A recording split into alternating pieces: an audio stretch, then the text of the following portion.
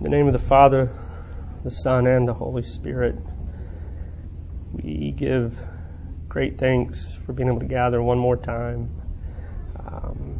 to hear your word preached this morning and to prepare our hearts for the week ahead, for your rich mercies in the small things, the day-to-day things. And we pray that as we continue this final conversation for now on the question of Islam and Christianity and the differences, that we continue with humility and remembrance of your love for the entire created order. And we ask this in Christ's name. Amen. Well, good morning, and thank you again. This is the third and final installment. It's good to see you, and I hope that somehow we can wrap it up. I don't know how you wrap up Islam. I don't think you do, but I hope to take us somewhere meaningful with it. I did not bring the Quran today. I brought the Bible. So that's right. I'm back in the fold. So we'll actually be looking at some scripture toward the end, I hope. A couple weeks ago, Dr. Genelette asked me about a resource. This is perhaps the most accessible book I have found by Bernard Lewis of Princeton University. I like it because it's short and it's not a difficult read, and it does touch upon the theology early on. It then develops the idea of jihad and the political circumstances historically and contemporary. Well, I say contemporary. This was written not between the 2001 attacks and the death of Osama bin Laden. So a good deal of it deals with Al-Qaeda and Osama bin Laden. So when you read it, that's a little bit behind us now. But in terms of accessibility, and I can knock this out in a couple weeks, this is where I would go, and I have gone. All right, so as we kind of press towards some kind of concluding thoughts or summary thoughts, I want to recap a bit, but in recapping, develop a bit, because I realize this has been a lot. This is a lot to sit through in 2 weeks. I hope to leave time for more conversation this time as well. So I want to rehearse 5 things, 5 points that I think are absolutely seminal, absolutely foundational for trying to get a grasp on the differences between Christianity and Islam. I have a note up here. The Word became a book, and I'm sure that could be contested at any number of levels, but in some ways I do think that's the starting point. Whereas we contend the Word became flesh, Islam begins with the premise the Word became a text. The Word became a word, a book, and it is the governing theological and political ideal of the ummah, or the community. So what about this book? 5 points to consider as a kind of, if you just want to reference as you move forward thinking about Christianity and Islam. Monotheism. Let's start there. There is one God. You'll recall that in the first lecture, the first meeting we had, I noted that the pre-Islamic Arabs were polytheist, right? They worship multiple gods. But Muhammad was ridiculously successful in eliminating this from the Arabian Peninsula. He was a staunch monotheist. He held to one God. And their devotion, Muslim devotion, is strictly to one God, Allah. And any other deity, any other concept of deity is considered what they call Shirk, S-H-I-R-K, blasphemy. It is blasphemy. And this is why Trinitarian theology is an impossibility for Muslim theology or Islamic theology. It's the starting point of, I would think, arguably every bone of contention in the conversation with our Muslim friends. The problem of monotheism. And of course, we as Christians belong to a monotheistic tradition as well. We too believe that in one God, but the expressions of that God take two other forms. The Christ, the God-man, the flesh, the incarnation, the death, the resurrection, and the Spirit. And that way God communicates through space and time as drawing us to conviction and to the eyes of faith, we might say. So in the Muslim mind, we are not monotheist. We are tritheist. So that's the first point to consider. Second thing to consider, I haven't mentioned this a lot.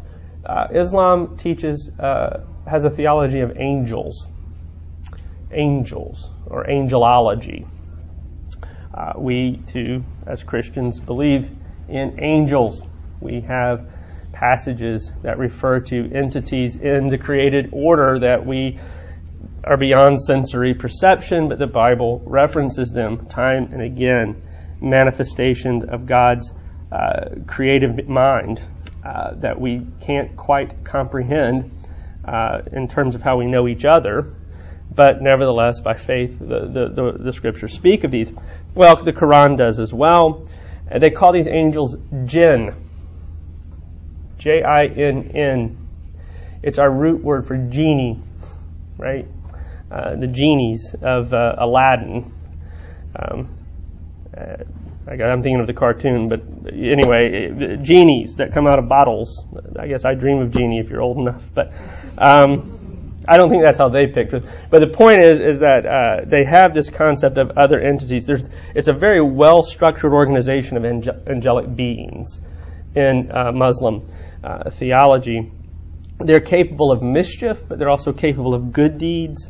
They're also capable of inhabiting or possessing a person in Islamic theology. Remember, it was the angel Gabriel that confronted Muhammad in the first revelation that began this whole long sort of series of revelations. God is, of course, above the jinn or the angels. Here's what I find most interesting about it under point 2 on the angels is that each Muslim is accompanied by two angels, as an accompaniment of two angels. Now, again, I think we have an analog of this. We speak of guardian angels in the Christian faith. Now, the theology, whatever the theology of this is, I'm not trying to press at this moment. I just want you to see that there is an analog. These angels, these two angels that accompany every Muslim are responsible. One has the responsibility of recording all the good deeds, and one has the responsibility of recording all the bad deeds that a person commits. So that is part of the theological structure. The holy books. Remember this. This is my third point to kind of push us forward. The holy books. The Quran refers to numerous other texts, numerous other sacred texts. It doesn't exclude them.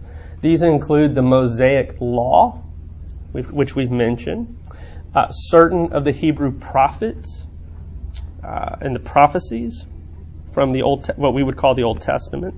The Davidic Psalms are respected in Islamic thought. And of course, the Gospel, which was given to Jesus. All Muslim thought holds that these are sacred, that they have a sacristy to them, that they have a special place. But the Quran, of course, was revealed and delivered to Muhammad. And the problem, as I tried to state last week, is that the original Torah, the original Hebrew prophets, the Psalms, the Gospels, if you recall, they've been corrupted. They have been corrupted. They have been messed up, clouded by Christian and Jewish writers. And whatever God really intended way back there in the sacred text has just been lost. It's just been lost in the mist of bad interpretation, right?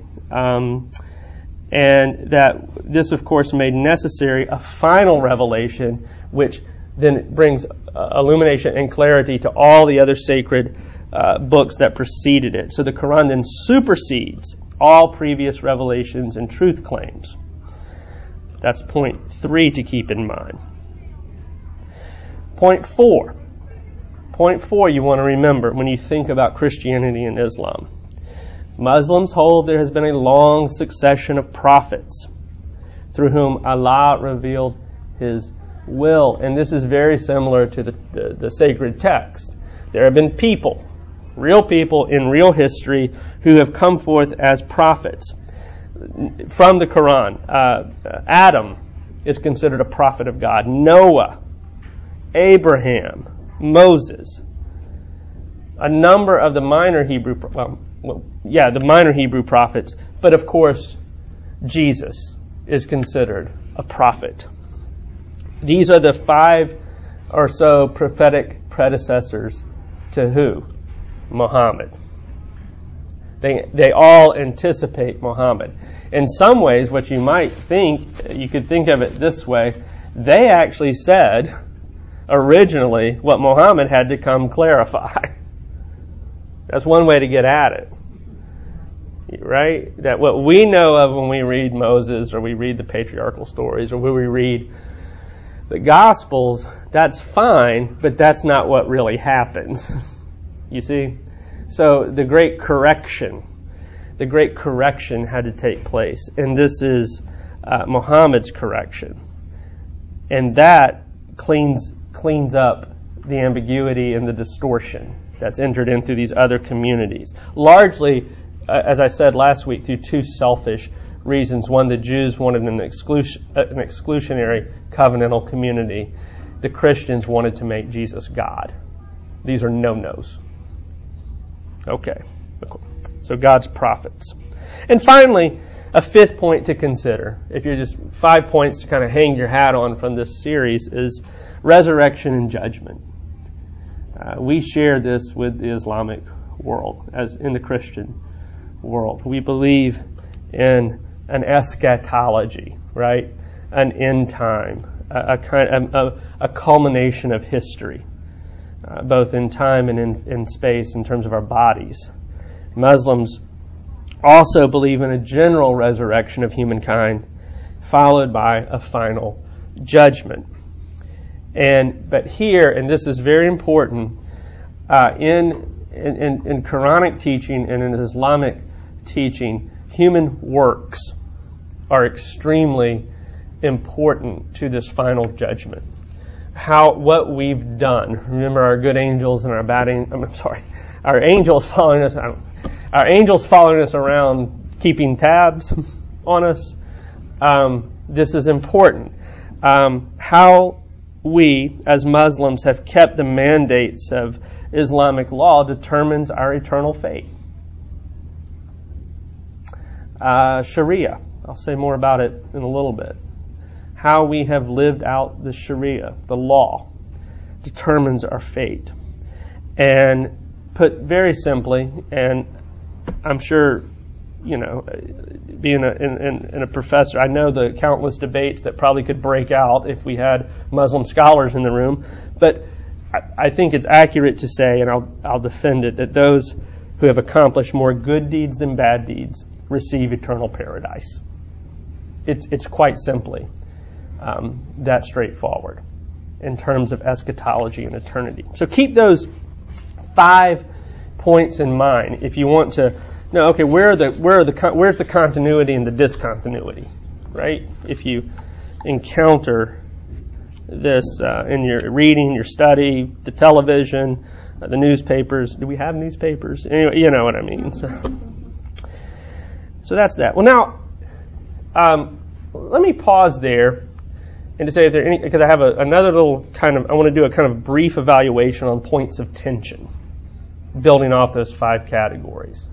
And then from there, I'd like to move to a kind of where we are today, and I'd really like to push this back to Scripture at the end of this. So, are there any comments or thoughts or questions at this moment? Anything the last 3 sessions? Great. So let's talk about the points of tension between Islam and Christianity. I'll be blunt. Apart from those 5 things I just mentioned, I think, and I think I'm in good turf here. There's very little compatibility between the 2 religious systems. Those are good overlaps that don't mean the same thing, the 5 things I just said. But, at the risk of not sounding very politically correct, I do think there's deep theological incompatibility between them. And there's 3 areas, I think, for our purposes that help us understand this, the points of tension. The first is the nature of God. The second is the revelation of God. And related to the third, and maybe the most important, is the means of salvation. I think if we take the 5 points I just said and then kind of turn toward those 3 questions, those 3 categories I just mentioned, that's where you're going to see the most incompatibility between them, between Christianity and Islam as religious system. And I think, honestly, with the few Muslim friends I've interacted with in grad school who perhaps, and who know some of the theology, I think in all honesty and all respect, they would agree with me. I don't think this would be oh no, we love Jesus. Well, we might, okay, but we might love him different ways. And I think they would agree with that. You see what I'm saying?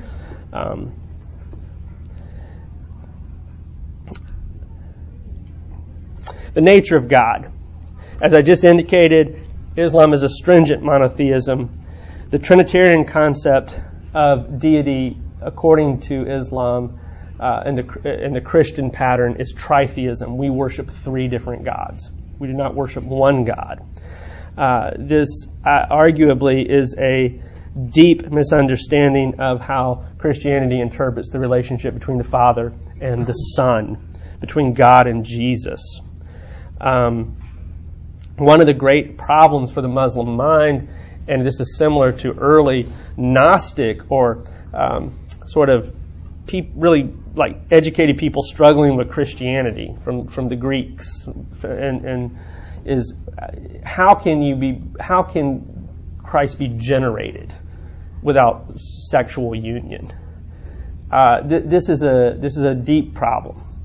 Because it doesn't. How does something immutable become mutable? How does something incorruptible become corrupted? And of course, in the mind both of the ancient Gnostics and in the mind of Muslims, the idea that Jesus is the Son implies sexual generation. The incarnation is not theologically available as a category. Right? And to be fair, it was, well, to be fair, we still have the Unitarian tradition in the West, and we have a long history in the West of really struggling. Well, was Jesus just did God just kind of bless him like a Superman? Get out there. Was it that kind of a thing, or was it, did God sort of just favor him more than other men? You know what I'm saying? So there is this tension in our own Western Christian thought. The Orthodox Church, and I'm using that word broadly, over the years, Catholic and Protestant, has determined no. The incarnation can be substantiated through Scripture and understood that Christ was not born of sexual union. So physical procreation is a problem when it comes to talking about God. So we describe Jesus as the only begotten Son of God. We do not believe this is a physical act of procreation, but it's it's one of relationship. It's one. I think safely we can call this as part of the decrees of God. It belongs to the mind of God. John Calvin warns: be careful when you start playing around with the decrees of God. You can get lost in a labyrinth. But we accept these decrees of God consistently. Creation is a decree of God. Why did God create? His glory? Okay. I got to go to work. I'm not sure. I'm not sure what the next question is. Why did God elect? Why Abraham? You see what I'm saying? The mind of God contains its own reasons. The incarnation belongs to this. It belongs to this decree of God. But we do not hold it's an act of procreation. It's unique as a relational, as an ontological, as a being, as a kind of a necessity of being from all time. That's how we understand our Christology. So, if you accept that, what you see with Islam is they have a very high transcendent view of God. Very transcendent. Almost totally disassociated from the physical and created order in some ways. Very much the personality that we find in Christian thought is absent. Right? The personality of God. And I think most, especially as I'll show momentarily, the way we in Christian thought understand the love of God. The ultimate expression of His personality. So, God is detached from human existence, so we can't really know His essence in Islamic thought. We simply have it mediated through the word of the Quran, what God wants us to do. And in Christian theology, we actually believe by some great, great act of mysterious but wonderful grace, God has given us a glimpse of His essence, His essential nature. And that to know His essential nature is to know Him through Christ. And this is a vocabulary we simply don't share with our Muslim friends. Another aspect of the nature of God to consider under this category is, if we can't know His essence, another problem, another language problem we have is God can be very arbitrary. God can be very arbitrary in Islamic theology. The Bible tells us in places how God has circumscribed His nature for us. Right? It doesn't in any way take away from His sovereignty or His transcendence. But His love for His created order, His love for us, creates and generates mercy. And so what we can see is that God Himself has determined who He is in relation to us, and we don't have to fear arbitrariness or winsomeness or a violation of His nature. I'm trying to remember the passage from the prayer book when we read, it is His nature to be merciful. I'm trying to remember the language outlet. His property. The property of God is to show mercy. See, that's what, in Christian language, that's how we know that God has made Himself available to us. This is absent. There's an arbitrariness, a randomness to God's ways in Islamic thought. Second point, the second of the three differences, the Quran, which we've mentioned before. I'll be brief here. One way I've said this before, but I think it's critical that one way to understand and comprehend the love of the Quran the love of the Word, of Korah, is to think about how we love Jesus. In many ways in the Muslim mind, the affection that is held for that word, that law, those commands, is the same way we have affection for Christ, especially when we find ourselves in need and not leaning on our own ability, etc. When we all of a sudden have that realization, God loves us. Well, I think Muslims would tell you, well, no, how do you know God loves you? Well, the Quran. That's how we know God loves us. Why? Because He told us what to do. He told us what to do. So keep that in mind. If you want to compare the Quran to anything within our faith, compare it to how we understand Jesus. Not in terms of death and resurrection, I'll say that in a moment, not in terms of atonement, but in terms of how God has revealed Himself. Right? We too have a word, but as I'll read momentarily, our word became what? Flesh. And here we begin to speak a different theological language. The Quran is the linguistic representation of God's eternity, His eternal word. While Christianity believes the divine word became a human, this is extremely problematic, as I've outlined. And in turn, the humanity of God, as we understand it in Christ in the flesh, becomes a deep problem in terms of His crucifixion, His death. This, again, is very similar to what I just said about progeneration, about sexual union. How can a God suffer and die? All right? It's an old problem that Christianity answers.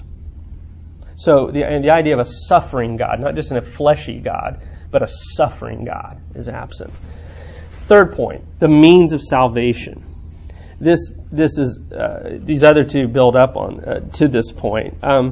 We, of course, believe there's nothing we can do behavior-wise that can liberate us from the bondage of sin. We are in need of a Savior. We are in a critical condition.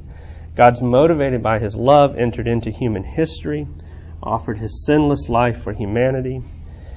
We have image after image of this in the New Testament. We have financial images of this, of a monetary exchange, of a contract. We have military language, sacrificial language, legal language. None of this is accessible in the Quran. None of this is accessible in Islamic thought. Now, granted, when we talk about our faith or how God made this exchange for us, this atonement, yes, Christians debate this, right?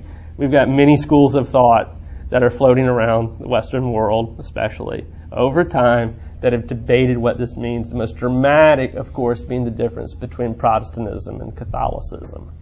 But nevertheless, the language is there. The vocabulary is there.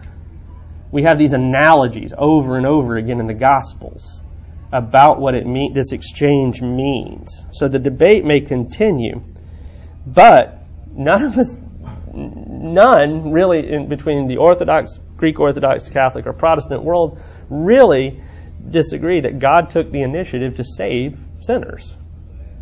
We don't disagree on that. So there is no room related to the first point about incarnation, fleshiness, monotheism. There's no room for a suffering Savior in Islamic thought. There's absolutely no room for that.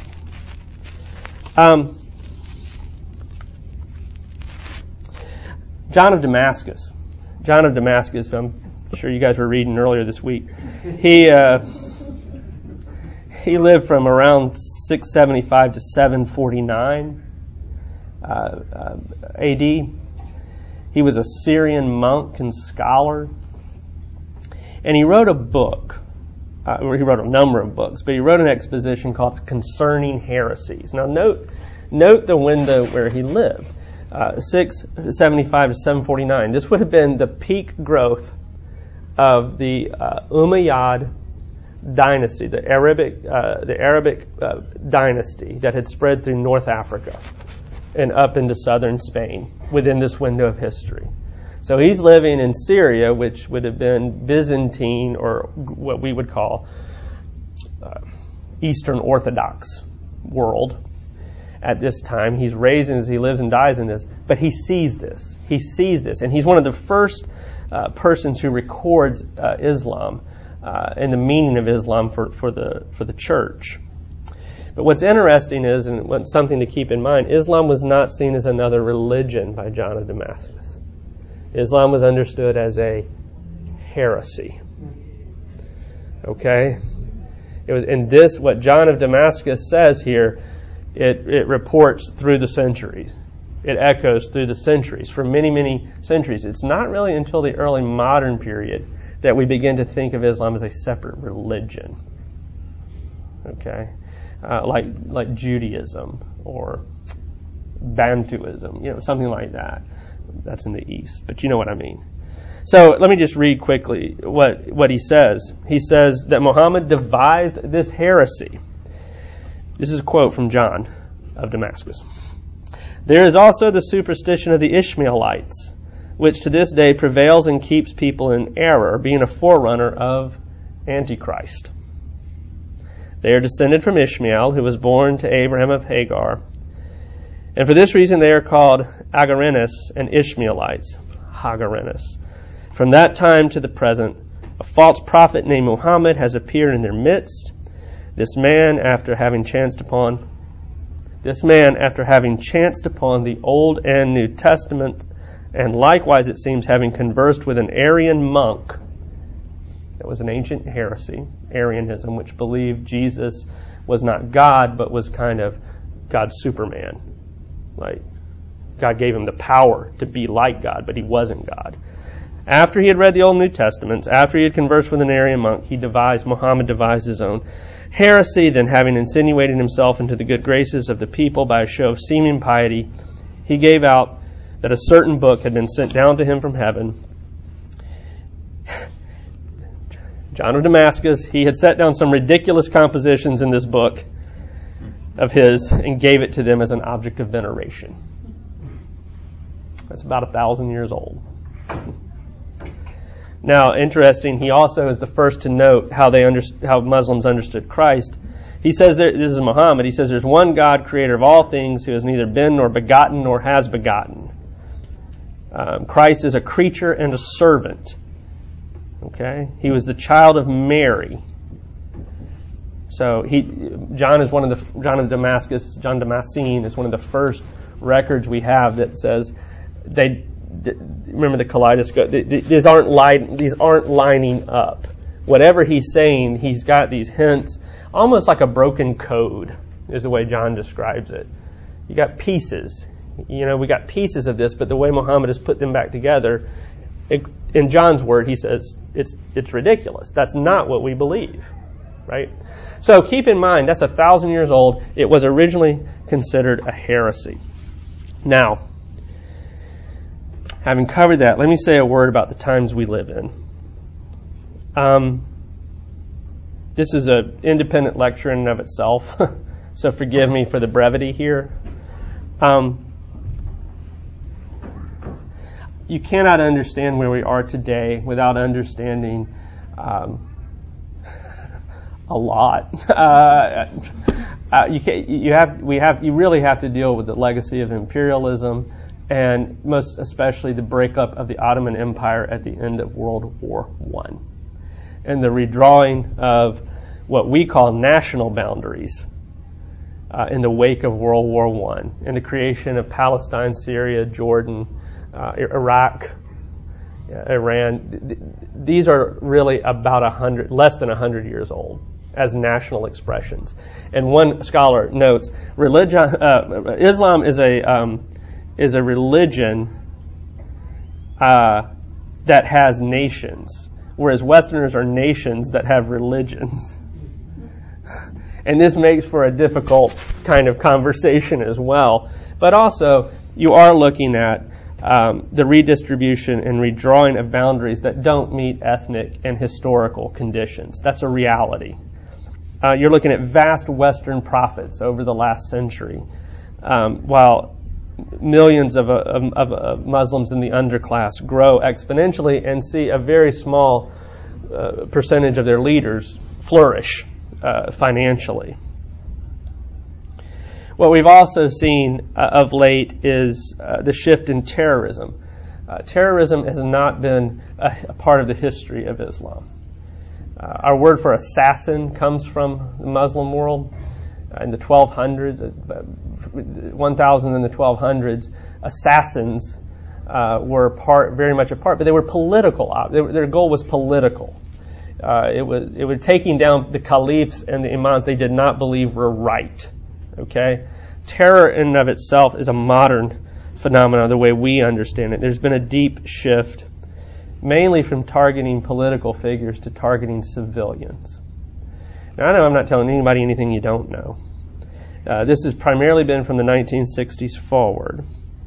But what I want you to know, as we press toward the end here, is that for theological reasons, something to keep in mind is that suicide is forbidden in the Quran. The Quran does not allow for suicide.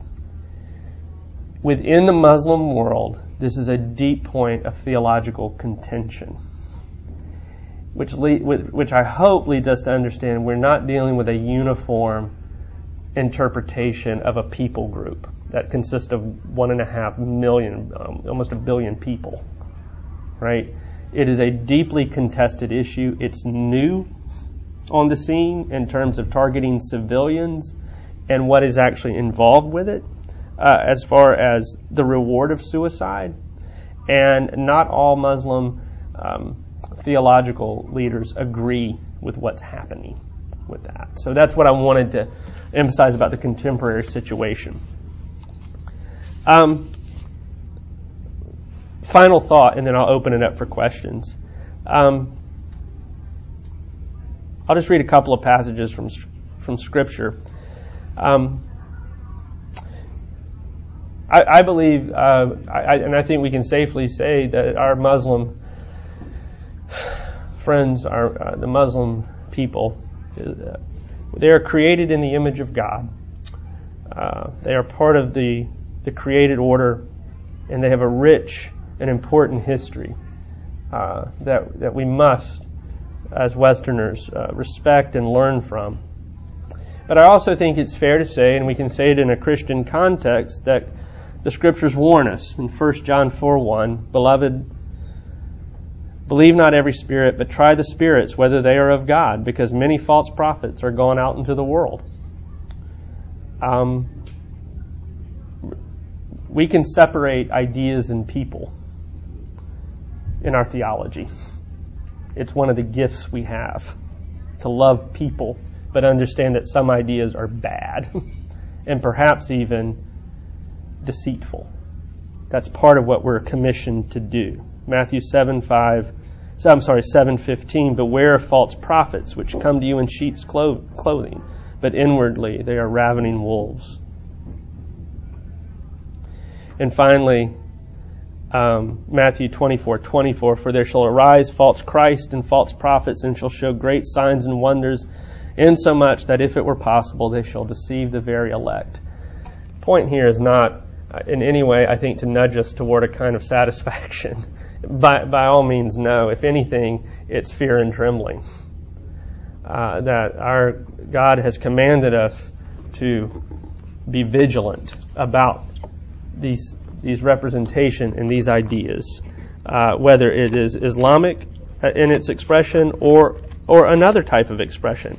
And none of that takes away from the expression of love that we are supposed to have for our fellow humans. None of that. Vigilance and awareness does not negate love. Let me close with this, because if you believe these words, you're in an incompatible position in this world. with Islam and other expressions. In the beginning was the Word, and the Word was with God, and the Word was God. He was in the beginning with God. All things were made through him, and without him was not anything made that was made. In him was life, and the life was the light of men. The light that shone in the darkness, and the darkness has not overcome it. And the Word became flesh and dwelt among us, and we have seen his glory, glory as the only Son from the Father, full of grace and truth.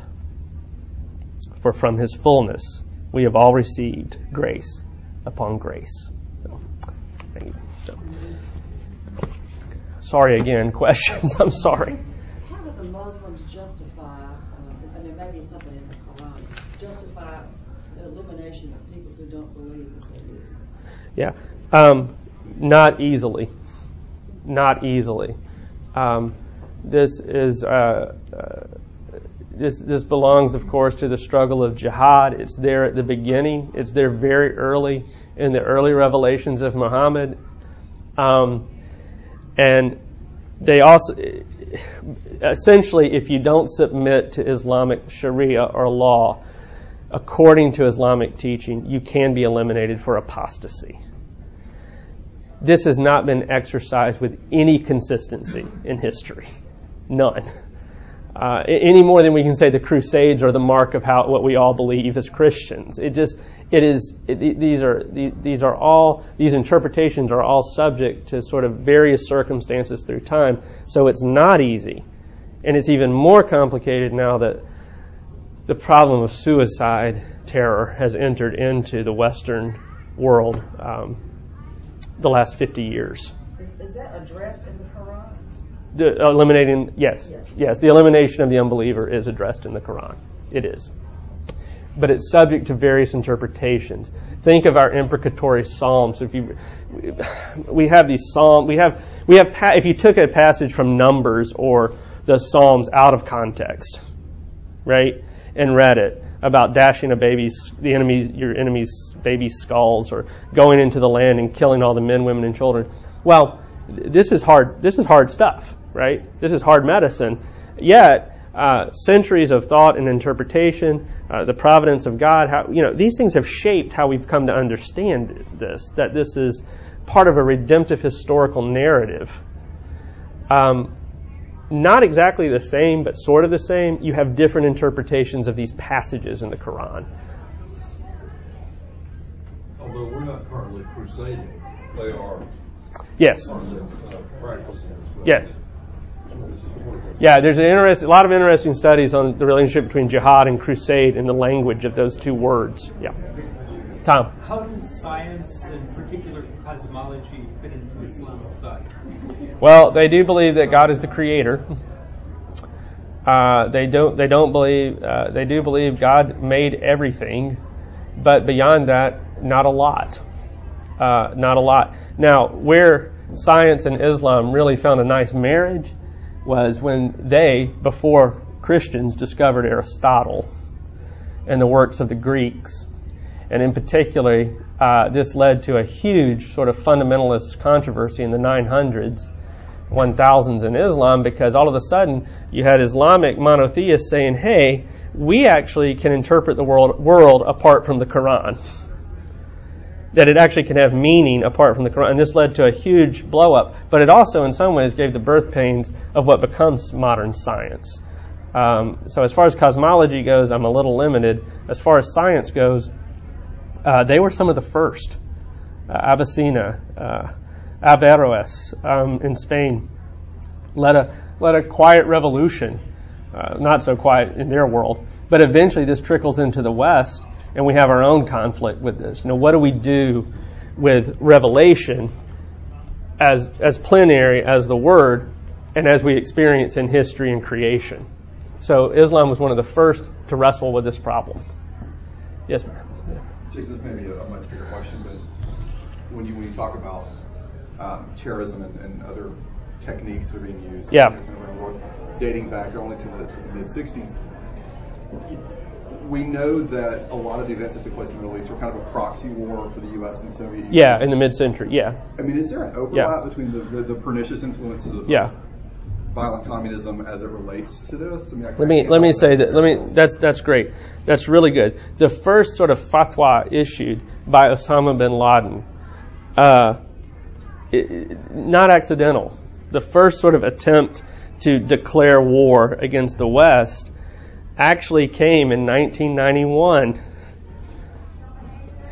Two things were going on in 1991.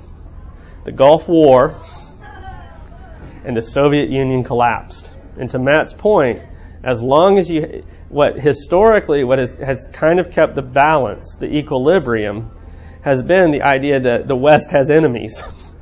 And as long as those enemies can be negotiated, like the Soviets at the time, the Russians, then we have a kind of ballast. We don't have to be the big dog on the block. We can use these proxy wars. We can use these as our leverage in this. Well, Osama bin Laden, one of the cunning sort of insights of bin Laden was, with the Soviet Union gone now, and with those proxy wars now disintegrating into one massive sort of invasion of Arabia, the Holy Land. Palestine's not the Holy Land. Arabia is. Using Saudi Arabia to bomb Iraq. We now have to take the war we have to take the cause upon ourselves. We now have to become what used to be the job of the Russians, right? So, thank you. Thank you. Yeah, thanks.